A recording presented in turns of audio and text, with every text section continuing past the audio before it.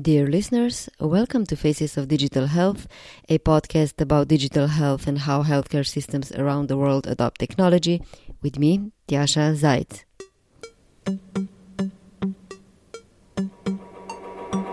Last year, one of the key buzzwords in healthcare was virtual care. In 2020, it was probably telemedicine.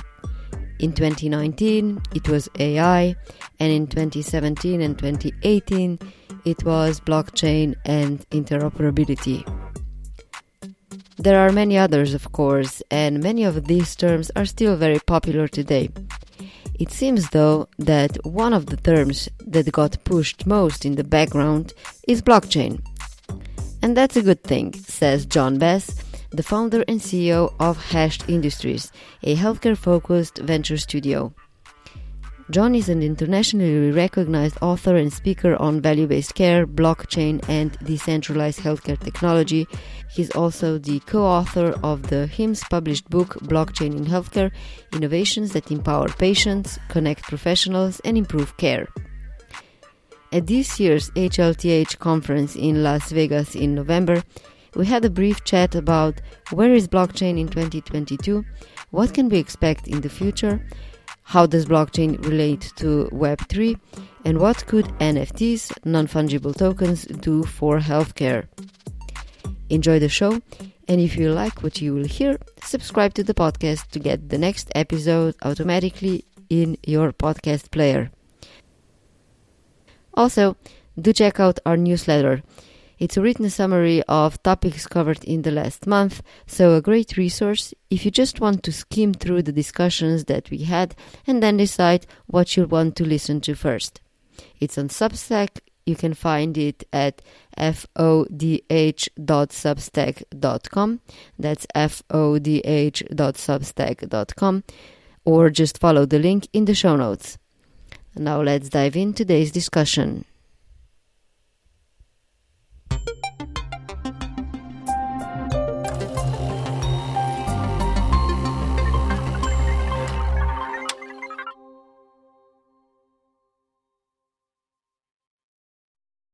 John, before health, there was a joke on Twitter about what the buzzwords are going to be and what are going to be the most common phrases that are going to be said at the conference.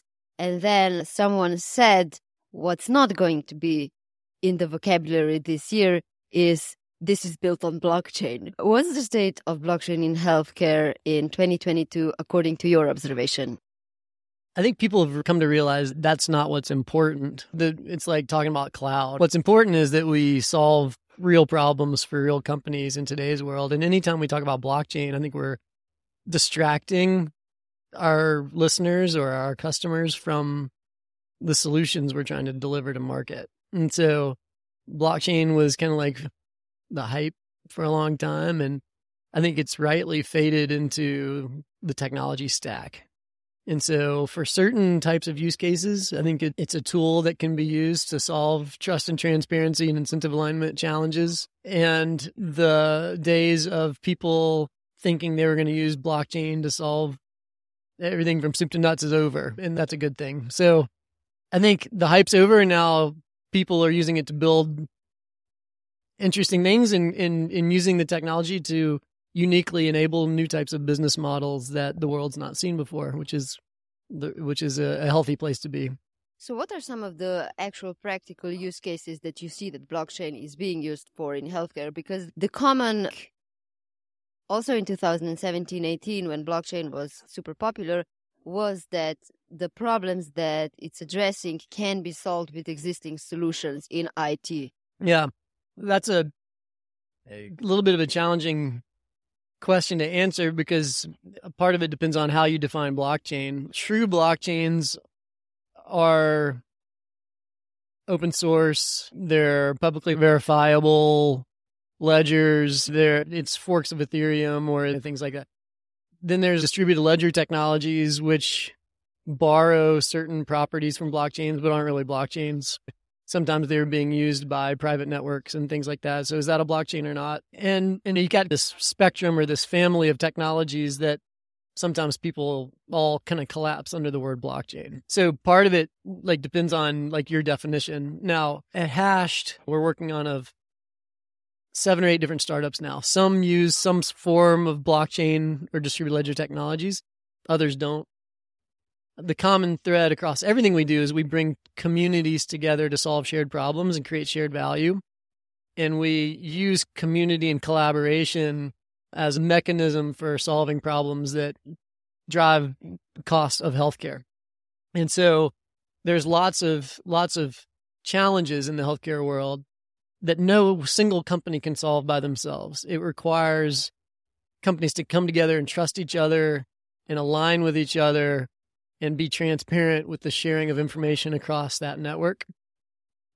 When you're creating a startup, you try not to over-engineer that startup. You try to do as little as possible to create the first version of the product and the minimally viable product and using a minimally viable community of customers. And so that's what we do. And so we're not philosophers. We're not going to use blockchain unless it's necessary. So the areas where we see opportunities for the technology are in things like the community curation of data, where you've got a bunch of organizations who are trying to solve a problem in supply chain or credentialing, where there's the opportunity to create an exchange of information across that community, and they're all kind of participating in solving a shared problem. Like, so for example, Professional Credential Exchange, it is a credentialing startup where you've got all of these organizations in healthcare that are all trying to credential clinicians or practitioners, whether it's a physician or any other type of practitioner in the healthcare space. And so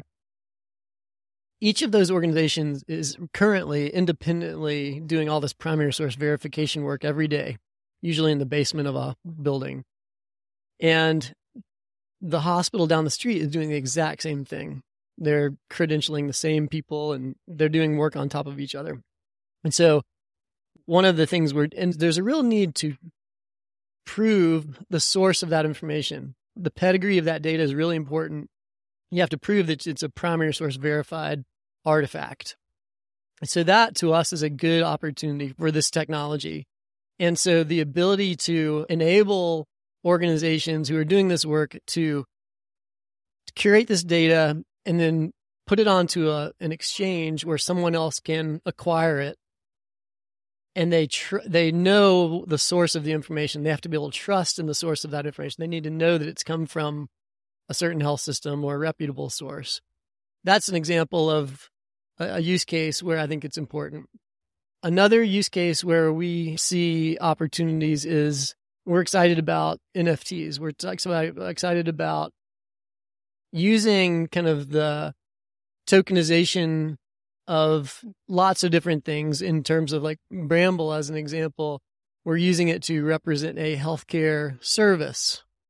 And so a provider can create a digital asset that represents an episode of care and can drop that asset onto an exchange to be purchased by a buyer. And because it's a digital asset on a blockchain, we can prove who owns that, and we can be very transparent within the community about who owns that asset at any moment in time. And so that, in both of those use cases, the use of the technology uniquely enables a brand new business model that the world has never seen before. So those are a couple of examples.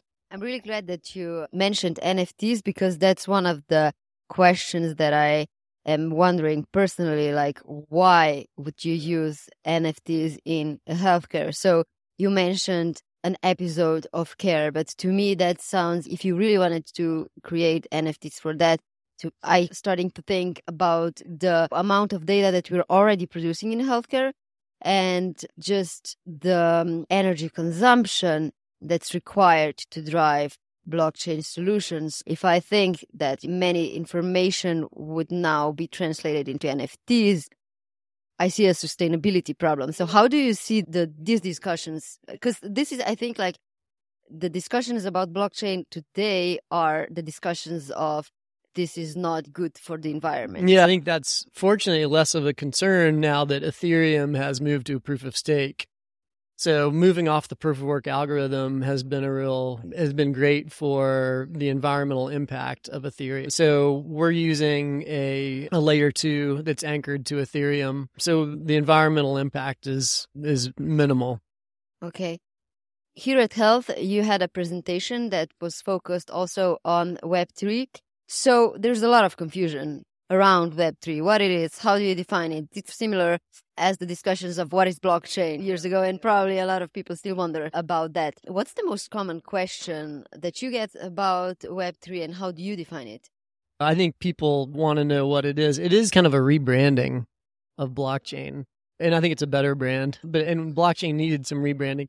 But it also, when you talk about Web3, the definition of blockchain is expanded to include NFTs, DAOs, even metaverse. And it encompasses this idea of the ability for us to own things in a digital world. That's at the core of Web3. It's all about the ability to own things online. It's uniquely enabled by blockchain. And it is commonly, the things people like to talk about are this idea of a curator economy or the creator economy, where you've got a version of the internet that's owned and governed by the curators of the information that the information that's flowing across the internet, rather than centralized companies who are owning and controlling that digital world. And the common examples are, what if Uber were owned by the drivers? Or what if Spotify was owned by the artists? That's the vision of Web3, is in taking ownership away from these centralized organizations and giving it back to the curators and the creators who currently are selling themselves for little red hearts and little thumbs. I think that's a really attractive idea for a lot of people. And in healthcare, there's a lot of data that is being curated, but it's being controlled by centralized middlemen. And there's lots of opportunities in Web3 for us to embrace these ideas of community ownership and community curation of information, self-sovereign identity, those types of things. So it's an attractive space. There's lots of ideas, but there's honestly very little in the way of real companies who've really leveraged Web3 and done something meaningful with it. Now, I mentioned the use of NFTs. Like, that is, for a lot of people, that would count as a kind of a Web3 initiative. We've got some ideas around DAOs. Like, how do you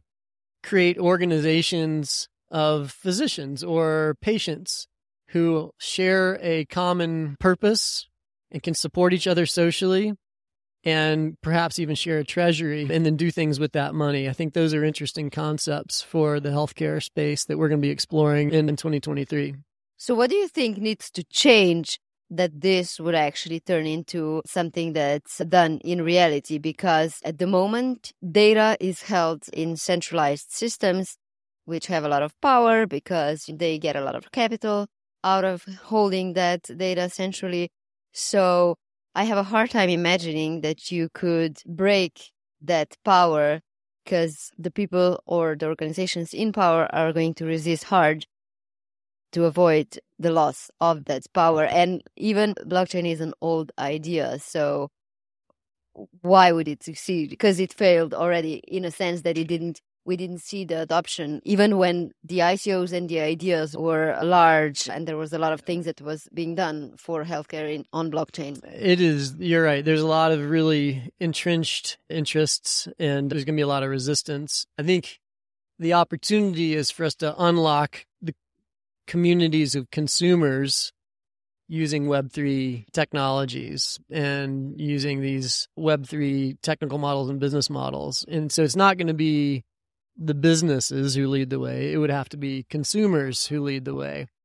And bringing together, so it's very early in the adoption of Web3, crypto, et cetera. It is, if you look at some of the statistics, it's on par with the adoption of the internet. In fact, the slide I showed in my presentation on Sunday shows that it's actually outpacing the adoption of the internet. But it's still going to take some time for these wallets and these kind of crypto concepts to be widely adopted. And so it's going to be really hard for the average consumer or a nurse or a doctor or a cancer patient to be a kind of an early adopter outside of small communities of people who are already doing it. So I just think you can't expect these things to happen overnight. This is a long game. And the only path I see to accomplishing what you mentioned is through network effects of consumers adopting the technology and driving those solutions forward. It just hasn't happened yet. You've been listening to Faces of Digital Health, a proud member of the Health Podcast Network. If you enjoyed the show, do leave a rating or a review wherever you get your podcast, because it really helps other listeners interested in digital health find the show as well. Stay tuned.